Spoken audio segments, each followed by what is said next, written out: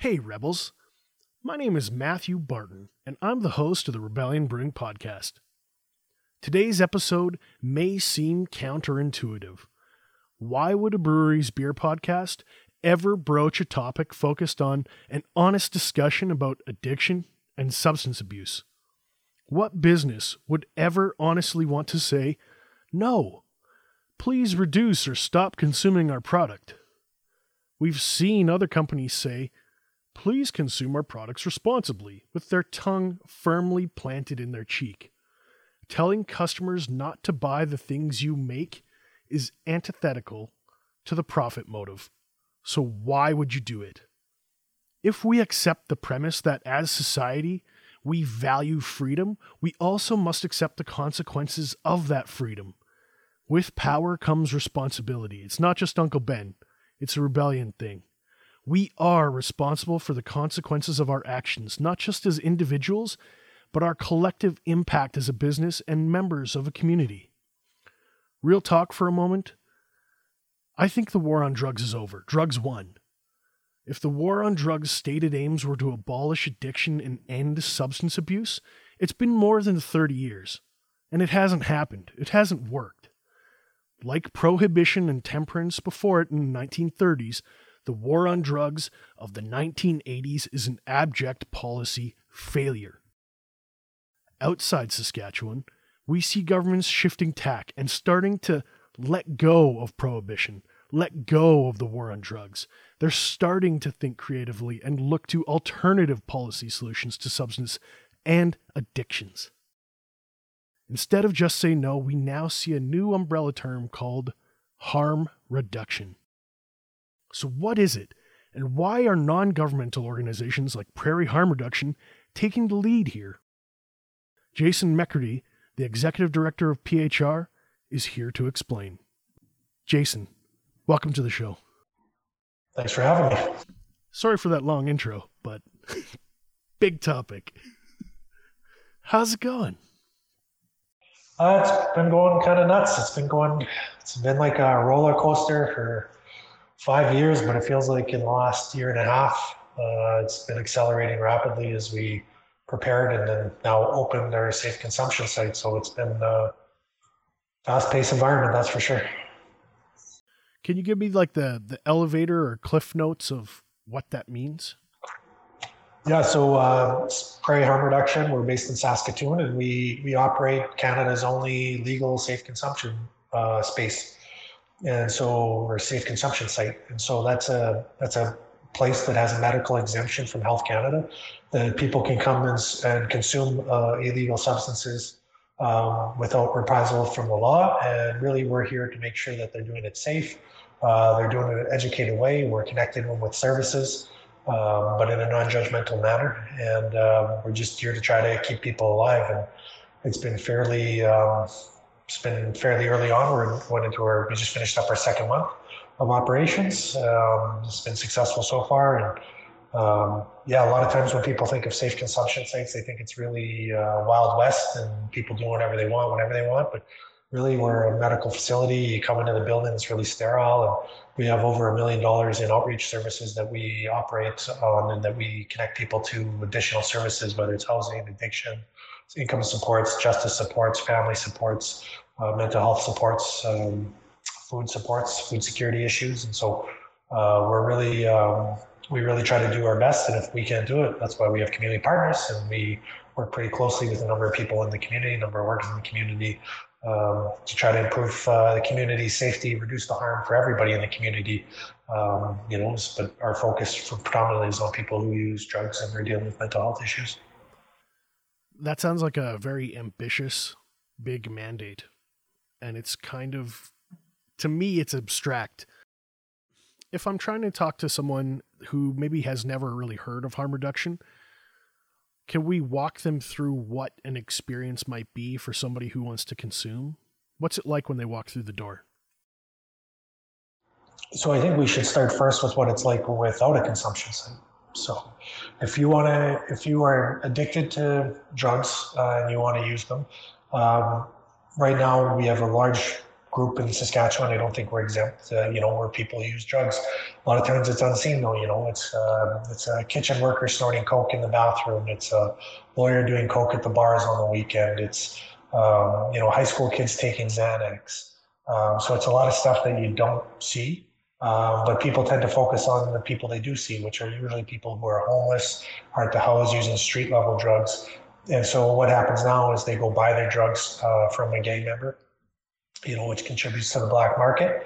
And then they then go shoot up in an alley. So they'll inject their drugs in an alley. They'll inject their drugs in a park. They'll inject their drugs in a apartment stairwell, basically wherever they can find a spot that they can do it safely or as safe as possible. That's where they'll do it. Versus when they use a consumption site, they still have to get their drugs from a street supply, which we're working on getting, safe supply in Saskatchewan. But then where can they use their drugs? And so there's a major risk right now of people overdosing. And this is ongoing. This has been since 2015, 2016 across Canada. We're just starting to see it in 2020 with Saskatchewan. So fentanyl is mixed into street drugs or carfentanil. So these are very potent opioids that cause people to die on a very small amount, especially if they're not expecting to take that or they're opioid naive. They'll take it and they'll overdose. So instead of doing that, they'll come into our facility. They get met by a support worker right off the bat. Hey, how's it going? What do you need? They get registered in our database. We ask them what type of drugs they think they're using, how they plan on using them. So they can inject their drugs here, they can snort their drugs here, or they consume. Or what makes it really unique and where I'm sitting right now is in our safer smoking room. So we're the only legal safer smoking room in Canada. So it doesn't matter how you want to use drugs, you can use them in our facility. Once they get admitted, we also take down information like, do they need housing? Do they need mental health supports? They need addiction supports. And then once they get all registered, they go into the consumption space where they're met by our lovely paramedic Tess, who then talks to them, gives them the harm reduction supplies they need. They use it in our facility. They dispose of all the supplies in our facility. So then once again, that reduces the amount of needle debris in the community and harm reduction supplies in the community. As long as they have no adverse effects, they then get discharged out into our post-consumption area, which is our drop-in space. So out of our drop-in space, when they go into that space, we have, like you said, $1 million in support services and family support services. So a lot of caseworkers. We have 42 staff. 40 of our staff are frontline service providers. We have a very lean administrative budget, so they can get met by a support worker, connect them to all the supports they need, or they can just hang out. They don't have to leave. They don't have to access supports. But a funny thing happens when you offer people a supportive environment with supportive staff who are knowledgeable in addictions. People want to talk to you. They want to reach out. And so, we do a lot of heavy lifting for case management in the neighborhood, in the city, with quote unquote the hardest to work with folks. But that's kind of our bread and butter. And so once they're done using, and they feel like it, they can leave the facility. But we're preventing them from overdosing. We're preventing needles from going out in the community, and we're giving people a space where they can engage. A lot of times people don't feel like they belong in the community. And what happens if you don't belong to the community? You have no responsibility in the community. You have no place in society that's not going to do good things for them or the community. And so we're really about creating that safe space for everybody. When I talk about harm reduction, it might not mean the same thing you mean by harm reduction. What is your definition? Basically, so the phrase gets thrown around a lot, meet people where they're at. So what does that mean is no coercion and compassion and empathy. So if I'm talking to you and I say, what do you need? And then you say, well, I really need to eat. And then I say, okay, that's great, but we're going to get you in a treatment center. That's not harm reduction. Not the treatment centers aren't harm reduction, but if I say, what do you need? And you say, I'm really sick, I'm really hungry, I need food. And I say, okay, here's a sandwich, or here's a muffin, whatever we happen to have that day, here's a coffee. Do you need anything else? The first time it might be, no, I'm good, see you later. But usually what ends up happening when you meet people's needs that they identify as the biggest priority, they start going down the list of needs that they aren't having been met. And so if I say, hey, you need some food? And you say, yeah, and then I get you that food, you need anything else? yeah, today's been a long day. I'm fucking sick and tired of this life, blah, blah, blah. So then we can come in and say, you know what, there are options for you. Have you ever thought about going to detox or treatment centers, or do you just need somebody to talk to, mental health counselor, something like that? Or do you need a social worker? Yes or no, we help them through that. But you help them down the path to recovery. And the way that you do that is by listening to that individual. Every person is an expert in their own life. It's really important that we listen to them. This is a group of people that have not been listened to. These are people that have been told what to do their whole life. And if that worked, we wouldn't be in the drug war on drugs 30 years down the line. If just say no and pull yourself up by your bootstraps work, then problem solved in 1988. But we don't have that. We have that approach never worked. It was spun as if it did work, but really it didn't, and it doesn't take into account the potency of the drugs anymore. Um, and the social pressures that come with living in poverty and addictions, and so when we're talking about harm reduction, the reason it's a philosophy is because it applies to everybody slightly differently. So harm reduction for me is I'm wearing my winter boots, I'm making sure I dress properly, I'm trying to eat right, trying to get exercise. That's the way I'm reducing harm at this point in my life. When I was 20, harm reduction for me was easier for me to uh, drink a ton of alcohol than to deal with my mental health issues or my addictions issues or my past trauma. But as I got better community connections, better social connections, I slowly got to heal on that journey, and we see that a lot with our folks. You're looking at a multi-year approach, not a quick fix. And I think a mistake that a lot of people make when they're thinking about harm reduction is they want to look at an outcome within 3 to 6 months. Those outcomes don't matter because addictions is a lifelong struggle. We're talking about a lifelong success, year, 2 year, 3 year, and then making adjustments with that individual along the way. So when we're talking about harm reduction, long answer long is it boils down to compassion, empathy, and no coercion. What do you mean by coercion? So I'm a pretty fast talker, and I could pretty much talk my way into anything, and I could talk people into whatever I need to talk them into. It's one of the reasons why I'm in the position I'm in. But that doesn't make it right, and it doesn't mean that I'm going to have lasting change. So when we say no coercion, we mean you ask people what they need, and then you help them meet those needs. I don't supplant my assumption of what their needs are.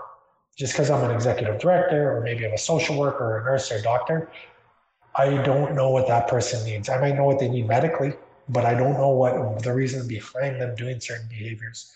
They have to exist in a world outside of your clinic or your safe consumption site or your pharmacy or whatever. And so you can't expect them to have all those skills and that knowledge and that build up so that they can be successful long term. You have to graduate them into those things. And the way you do that is just simply by talking to that person, asking them what they need, and then working with them to help them achieve those needs. And so if you're looking at Maslow's hierarchy of needs, a lot of people when they're in the addictions, when they're dealing with somebody with addictions, they're really angry that they're not at the top of the pyramid. They want them to be in self-actualization. They want them to be, really get a job. Why can't you just be clean and sober? They're not addressing the fact that maybe that person was raped from the time they were 10 till the time they were 14, and they escaped that situation, and then they were homeless from the time they were 14 or 15 until they're now 28. But people don't want to deal with that trauma. They want to just say, you need to get a house and you need to stop using. But if you actually want to get that, if you talk to that person, build up that relationship with that person, they'll get there eventually, but you have to help them address all these underlying concerns when they're ready to deal with it. Because if you if you force somebody to confront their trauma before they're ready, you're actually further traumatizing them. And that's why we have such a high rate of failure in addictions treatment centers, is because it's often mandated that people have to go there. There's no internal motivator for that person to change their drug use. There's no internal, and plus you're not talking about any of the social constructs that when they leave that treatment center, they're going back into the same neighborhood, they're living in the same environment as what put them in that in the first place. And so I might be able to check off a box on my reporting that says I got X number of people into treatment. But really, if you do a deep dive, how many of those people were successful in the long run? A very, very, very small amount. That's not to say that you shouldn't be offering people treatment or helping them get down that path, but it shouldn't be on my timetables and my agendas. It should be on their timetable and their agenda. I know you've answered it in part, but I really want to tackle head on the idea of the criticisms that harm reduction kind of faces at the outset. I've heard people say, well, it's just enabling addicts. It's why would we spend tax dollars to help people get high and drunk? How do you respond to that? So we're already spending that money. We're just spending it on hospitalizations, police interactions, ambulance responses, HIV infections, incarceration, overdoses. The reason Saskatchewan's the province with the highest rates of HIV in Canada, infection rates of HIV in Canada, has been for 13 years. Why is that? Well, it's because of shared drug equipment.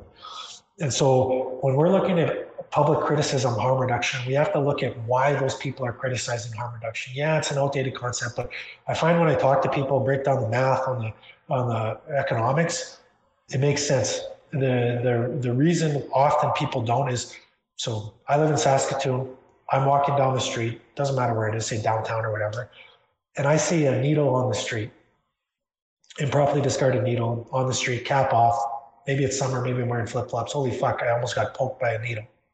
So what does that do to that person? It makes them think these people don't pick up after themselves. It makes it seem like it's not a good investment. It's a blight on society, all those types of things. There's no question into, okay, well, we're funding needle exchanges because they help reduce HIV rates and Hep C infections and all those things. But there's no look at, well, why aren't we funding needle cleanup programs? Like Queen City Patrol in Regina is like all volunteer based. We've had to get private funding here so that we can hire needle patrollers to patrol around the neighborhood. We don't even give out needles. We just think it's the right thing to do. And so, but if we're not being proactive on those things that reinforce stigma within the community, we're never going to be able to have a good discussion about why these programs are needed. So first off, we need to invest on that level. Not to mention it's a good employment initiative for a student or somebody in the neighborhood who are probably highest risk neighborhoods to get HIV or Hep C or use drugs.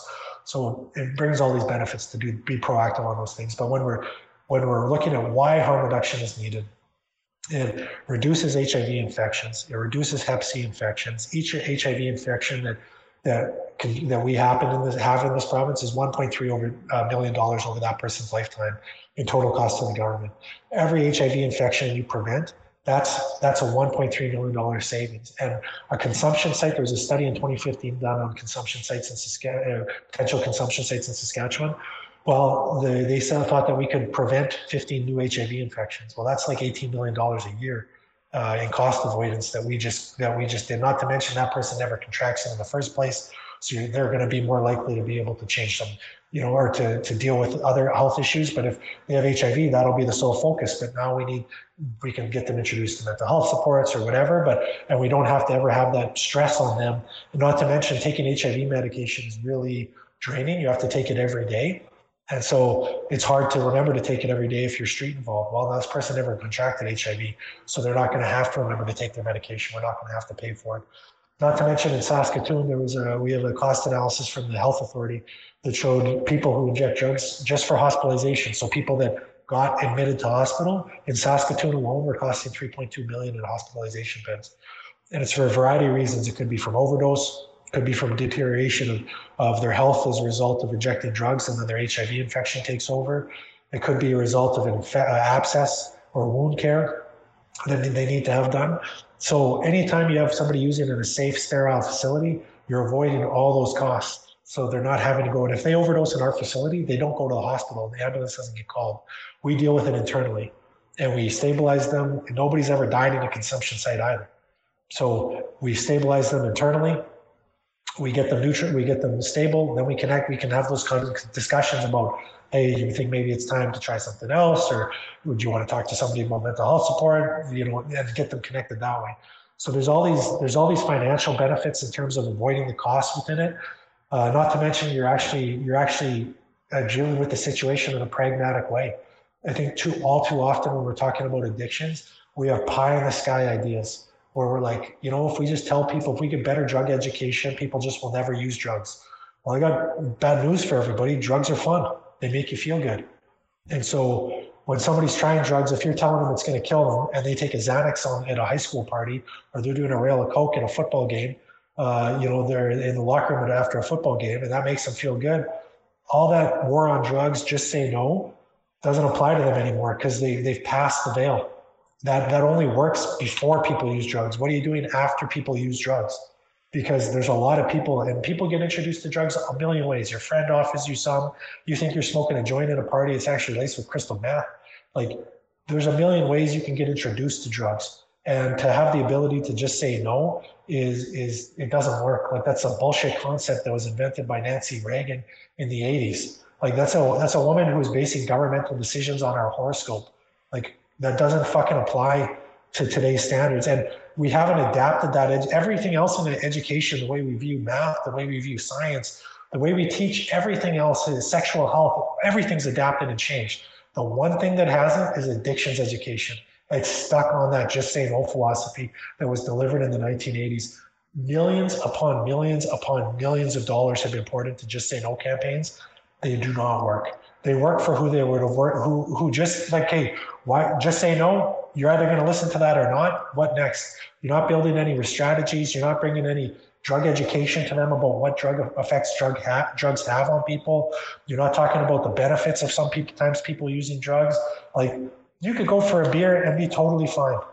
I know people that can go on the weekends and have Coke and they're totally fine. The one thing that we're dealing with now that we've never had to deal with is the tainted drug supply.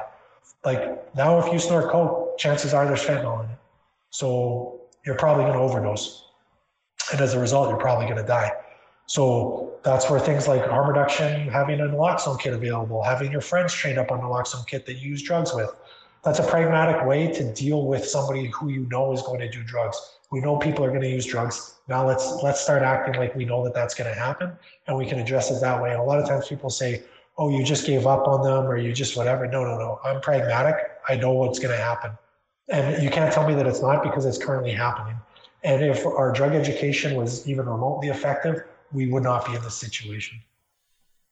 I remember you talked about this kind of tangentially earlier, but I remember reading an article in the Winnipeg Free Press, and they were saying the hardcore 10% of users accounted for like 30% of their total healthcare budgets because they were racking up EMT and cop hours and spending time and resources interacting with the justice system, and it wasn't working for them. And I remember talking with a friend who's in addictions counseling. He does therapy. He works with addicts. And he was saying, we need to lift up the Band-Aid and talk about the wound rather than focusing on the Band-Aid, which isn't working. He's like, people most often aren't choosing to consume or use drugs because they just want to do the drugs. He said it's an unhealthy coping mechanism for other problems in their life. Yeah. And when you were talking about it, I circled back to those ideas and I can't really shake it, you know? Yeah.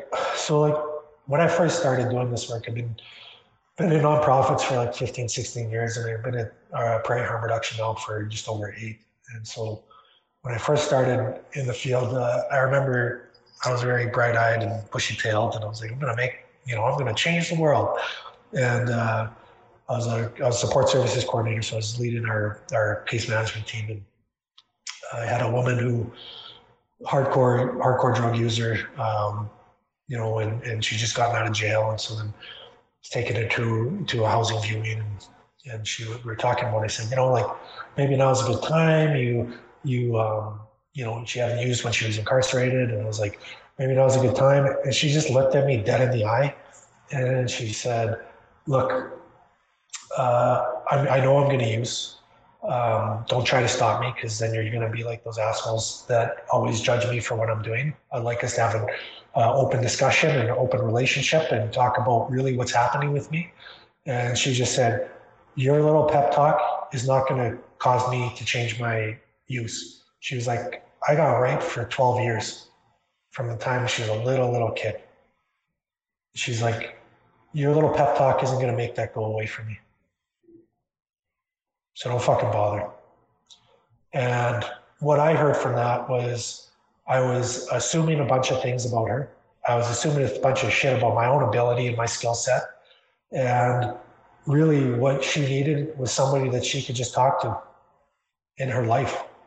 She didn't have many of those people. And I've had way better relationships and way better success with folks when I just become somebody that they can talk to rather than somebody's going to talk at them, and when we're looking at, like Saskatchewan's got a dark past, man. Like we had the residential schools, last one closed in 96. Now we got the foster care system, not to mention the prison system. Like there's an those systems are super flawed. They produce a lot of trauma, a lot of neglect, a lot of isolation. Not being with your family can do just as much harm as, the next thing. And so what we're dealing with oftentimes with folks who access services with us is they don't belong. They don't feel like they belong. They don't feel like they have a community. And so us providing that sense of community is really key to them finding out who they are truly, not through the substance use. Maybe they're gonna use forever, maybe not. That doesn't give me the right to judge them, and I shouldn't be. I shouldn't put my morals on them. So, if you drink alcohol and I come into your life and say you need to stop drinking alcohol, you're gonna think, who the fuck is this guy? And I say, well, I view it as a problem for you. Well, you might not view it as a problem for you. That doesn't matter. My morals, it's a problem. So I'm a teetotaler. I don't do anything. So I view your substance use as a problem. Does that make me right and you wrong? No, it makes me right to me and you right to you. And so and I'm coming off as an asshole when you start preaching those things. And when we're looking at our approach to dealing with addictions, it's that pragmatic approach about people are going to use. We're going to be able to touch the surface. The volume, we're so behind the eight ball in volume. You can build 50 treatment centers. That's still not enough. You'll fill them up today and there'll be a backlog the next day. And so we need an approach to deal with like that 10% that you're talking about. The healthcare system isn't built for that 10%. That's why they eat up so much cost. It's because a ton of time and energy and money went into dealing with that other 90%. But what we see with this 10% is minimal effort. And you can look to the overdose crisis. We've had minimal government action on the overdose crisis from all levels, federal, provincial, municipal, to the overdose crisis. We've had almost minimal government action because the system isn't built for this group of people, and they don't want to do changes because that's going to actually mean they have to invest. And so until we see some level of real investment and listening to people and listening to service providers who work with this population in terms of what would work, not just doubling down on the old tried and true, we're going to build treatment centers, rehab centers, that type of thing. You need a spectrum of care when you're dealing with this population. And right now we just have this bulk in treatment, methadone, and detox centers. Well, what about the folks that aren't ready or that we can't get in? We need options for them. And before you can say, well, wait it out till they're ready. Well, now you can't wait it out till they're ready because we have people dying at such a high rate. And when the overdose crisis first started happening, people said, well, you see it on the message boards, people saying, well, this problem will work itself out. People are just going to die. That's not the way this works. Vancouver's been in an overdose crisis for 5 years now. It's not working itself out. It's just getting worse. More people are dying. Like, that's the funny thing about addictions. Drug dealers will find people to sell to. Like, they're in the money-making business. So they're going to find people to sell to. And if those people are going to get addicted to harder and harder drugs, it's not just going to be the smoking pot in high school anymore. It's not. It's you're doing powders, you're doing manufactured drugs, you're doing lace drugs. And so we really do need to address this before, it's too late. And most would argue it's almost getting to that point where the amount of inaction is starting to get really discouraging, where that's where a site like ours comes into place. We weren't going to let government budgets dictate community need. Community needs dictate community needs. We're listening to folks that access services with us. We're listening to science. We're looking at best case scenarios and best practice for dealing with this. And a consumption site is part of that spectrum of care. And so we need a place that people go. And a lot of times people don't want people using drugs in the community because they see it in parks. They see the needles on the street. Well, we're solving those issues. Bring them into our facility. Let us deal with it internally. We'll handle everything we can in-house. We're very good at that. That's what we do. But a lot of times it comes down to, actually, I don't think those people have a right to live. And if that's what your argument comes down to, I don't have fucking time for you. And I'm not going to waste my energy and effort trying to explain to somebody who really, this doesn't affect their fucking life in any way, shape, or form. Why do I need to onboard that person instead of dealing with the fact that I had 323 people die in the province? You know, why does your moral objection supersede somebody else's right to live? And you can't tell me the system fucking works when you have record deaths coming on board. If this was COVID and we had record deaths coming on board, which we do, you can't tell us that our approach is working. We have to do adaptations, changes. And you constantly see that by the government on the COVID file. Okay, little tweaks here, little tweaks there. Like, they're constantly doing that. That's because that's best practice. That's what they need to do. We need to take that same approach with addictions, where it's constant adaptation. And that's where a program like ours comes into place. Our advocacy approach, that's what we advocate for, is constant change and adaptation. But like, Regina clearly needs a consumption site, probably needs more than one. You know, Saskatoon's no different. We got pockets starting to flare up in City Park and downtown and Prince Albert, Yorkton, or Battleford, La Ronge, Meadow Lake. Like, you're looking at, we really do need to look at this holistically, and we need some real level of investment to address it. Humanization seems like a word that I keep pausing on. When you said it doesn't matter what they think, you have to look at how many lives does it take before you start to act. What's the best way to humanize people who otherwise have been dehumanized by the rest of society?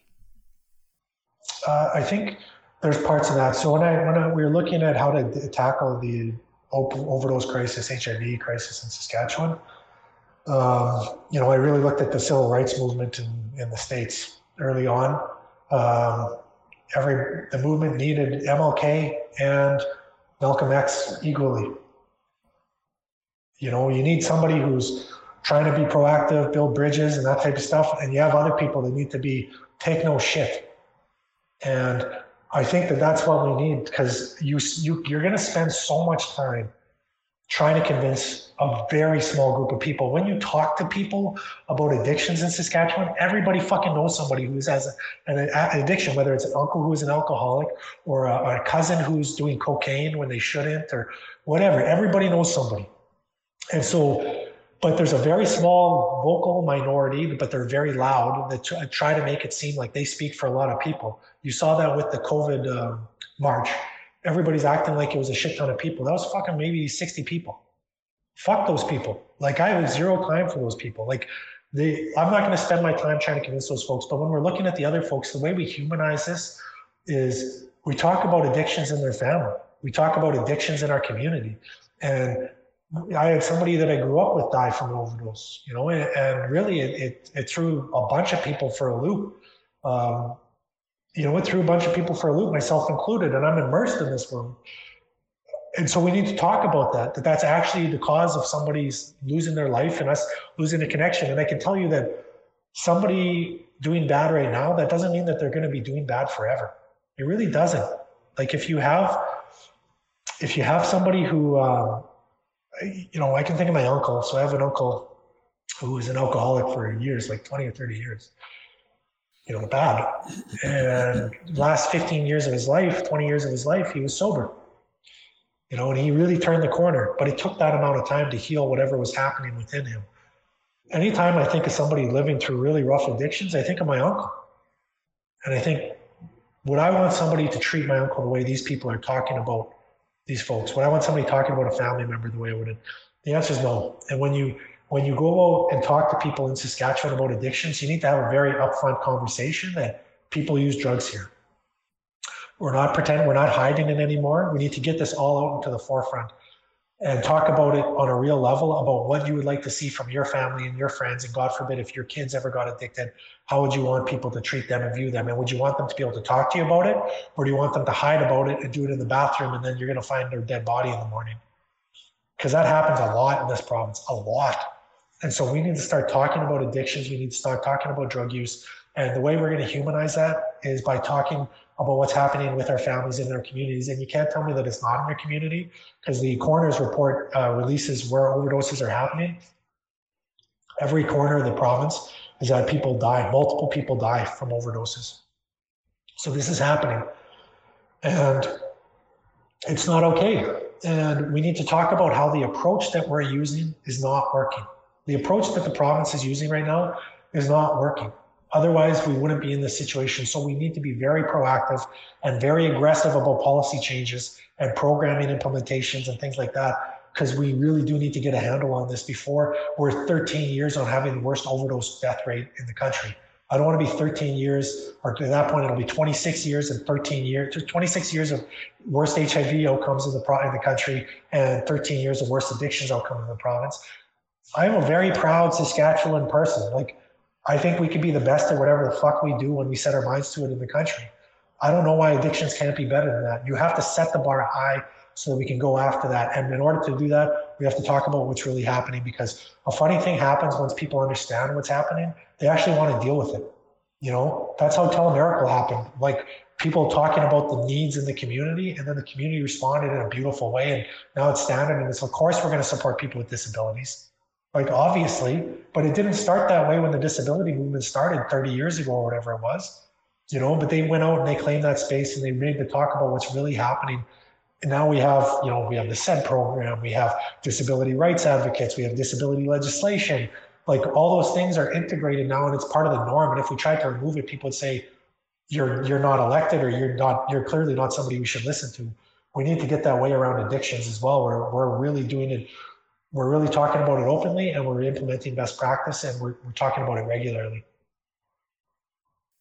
This has been really heavy, really heartbreaking, but I want to circle back to who's doing things right. And I wanted to reflect upon this summer, we had to call the Queen City guys, the needle reclamation. They came within 15 minutes of our call. They picked up the needles that we had found in the warehouse district, and they were just like, thanks, here you go. Thanks for giving us a call. It was a really positive interaction. And I kept thinking back to when I had interviewed a doctor more than 10 years ago, and this was in Moose Jaw, and he was saying they had a clean needle exchange, and they had over a 90% reclamation of needles, because users who were taking the needles and then bringing them back were dedicated to that activity. They had full buy-in. It was the doctor had told me it cost pennies for those needles. And the needles weren't just getting thrown randomly out into the community. They were bringing the sharps back. And I said to him, why would they be so dedicated to bringing clean or dirty needles, used needles back to you? And the doctor said to me, they don't want to use used needles. They don't want to use dull devices. It hurts. It doesn't feel good. It destroys the tissue. It's painful.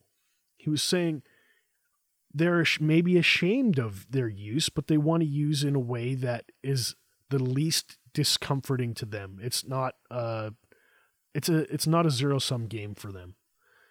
And it struck me, I was like, okay. And he goes, they will actually, some of the people that he worked with will actually go out and look for needles and bring them in, even if they weren't using them, to ensure their neighborhood is cleaner, and also to ensure they have continued access to a safe supply of needles. And I keep thinking about that doctor, and I keep thinking about the Queen City needle guys. They're great folks. Who's doing it well? Let's end on a great note. Who's doing great things? I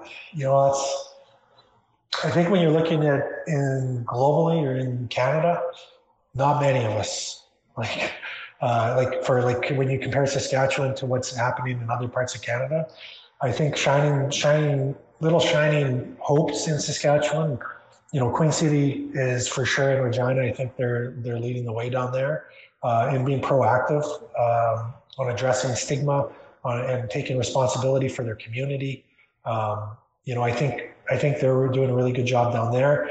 AIDS Program South Saskatchewan is doing what they can. We would like to see them open up a consumption site and vocally say that they would. But they run a good needle exchange program. They run a good HIV education program, peer programming, that type of thing. Up here, I think we're the best at what we do, like quite frankly. There's little groups like PLWA. They're a little HIV org. They're trying to do their best they can. They're doing pretty good work. You see Saskatoon Tribal Council. They're doing some pretty good work with their needle exchange next door, and the Know Your Status program, which the Saskatoon Tribal Council runs. That's the UN has come in and studied how to do that program for community mobilization around HIV in remote populations. That's best practice. And then I think there are a lot of times we focus on we can focus on the negative, like you're saying, but Saskatchewan is the third province ever to have universal HIV and hepatitis C medication coverage. That only came into place 2 years ago. That's a new win. Canada's National HIV Testing Day came out of Saskatchewan. It started as a citywide effort in Saskatoon, then morphed to provincially the next year, and then went nationally the year after that. And when we were looking at implementing that, we emailed the province. I think we got email back in 20 minutes saying, great, what can we do? And it was full steam ahead effort to endorse this. And that's now, you hear the federal government talk about it. You hear the province talk about it. You hear multiple provinces and territories talk about it. It's everywhere in Canada. That all started with little bitty Saskatchewan. So that's a win. We're the third province ever to have safer drug pipes for free in needle exchanges, which are significantly reduce the chance for a spread of HIV. I think you're looking at Access Place in Prince Albert. You're looking at North Battleford Family Clinic in North Battleford. They do a good job. Signs in Yorkton does a really good job. Sanctum in Saskatoon does a good job. You see, there's a lot of people are trying to do a lot. The problem that I always have is people are trying to do a lot with very little. I think there needs to be a bigger investment. Imagine if Queen City had a paid, 2 paid time positions that could patrol and pick up rigs. They could do amazing work with that. Imagine if AIDS Program South Saskatchewan was funded to run a safe consumption site on top of their additional services. They could do amazing things with that, but we're all having to squeeze a penny in. And so I think when we start to see some real investment, we're going to see real outcome changes. And then on top of that, you look at police services in the city, and even in Regina, they're calling for harm reduction. Not many police services in Canada call for investments in harm reduction. Both of our police chiefs in Regina and in Saskatoon have advocated for increased harm reduction. They want to take a proactive, really realistic look at addictions. And so I think all the pieces are there to do this well and do things differently. The question is the investment going to flow in so that we can actually be best practice? Even us, we're a little operational safe consumption site on fundraising, but I think the stage is set for us to do some really special things in addictions in this province. We just need some investment. Tell me if I'm wrong. As a taxpayer, I'd much rather see a person with an addictions issue being dealt with by social workers than police. I don't think that's fair to police. Yeah, police also would like to see that. That's the funny part. Is when you talk to rank and file cops, to senior leaders, police commission boards, everybody wants to see that. So let's see that. We're going to have to invest in this issue. If the amount of money that we're spending on it right now is not sustainable, so we need to shift how that money is invested. And the way that we did that was we got a police a new unit for Pleasant Hill. They work with Ogigetowak Patrol Group, who we fund, to work on community safety. And then they're connecting and referring people into addiction services. I just got a call today from a business owner in the neighborhood that was talking about how they saw police dealing with somebody who's, high needs, addictions. They were in the middle of psychosis, and the cops talked to them and got them to come down to our building, not too far from where it was, but they got them to come down to our building and talk to our staff. That's a win, because now we're connected with them and getting them connected to all these supports. But if we're not working together, it's going to get really ugly. And so it doesn't need to be this policing versus addictions. Policing are on board with how we should be handling addictions. We just need the investment. And when you look at the way our agency, we announced our fundraising campaign, we fucking didn't have a pot to piss in. We didn't know whether it was going to work or not to open up the camp. We've sold out of two lines of clothing. We've had over 1,000 individual donors. Businesses are coming out on droves supporting us. You know, the community backs what this is happening from all levels. I talk to people who are conservatives. I talk to people who are ultra liberal. You know, everybody sees when you talk about the dollars and cents, the humanitarian approach, and the admittance that the system isn't working. The community buys in that we need to do things differently. So let's fucking do that. Like we could be leading the country on how to deal with addictions in a proactive, meaningful way. I want that just as much as the next person, but it's going to take a full spectrum of care, and we really do need to see that level of investment. And we're hoping we're going to start to see the tides turn on that in this next budget. We don't know for sure, but we're hopeful. But we really do need to deal with things differently in Saskatchewan. I don't think, no matter who you are, is that if you say, is it working, they're going to say, no, it's not. And so that's where that we come in. We want to do things differently. If people want to get in contact with your organization, if they want to get in contact with you because they do see the value or they want to maybe donate resources, where should they go? You can go to prairiehr.ca. You can follow us on Instagram, Twitter, Facebook. Our Instagram game's pretty fire, and we have a lot of good memes and stuff like that. You know, and if you are interested in starting up a program like this in your community, you can email us. The email's on the website, and we can help getting you connected, because we do know that other groups are looking at doing what we do in their communities, which we're happy to support local organizations and local folks to do. Yeah, it's not like if you can donate, that's great, but it's also about educating yourself. Maybe it's just you can, instead of, you don't have the money to donate, but maybe you can get trained up and get a naloxone kit so you can understand the importance of carrying naloxone in your community. That's a win. That's going to start changing conversations around your friends and family circles. That's what we're going after too. So, but also buy our clothing when we launch it. We have really good clothing designs, and we're pretty happy with the way things have gone so far. But yeah, I think our website's the best option, and then our social medias. Jason, thank you for your time today. Yeah, thank you for having me.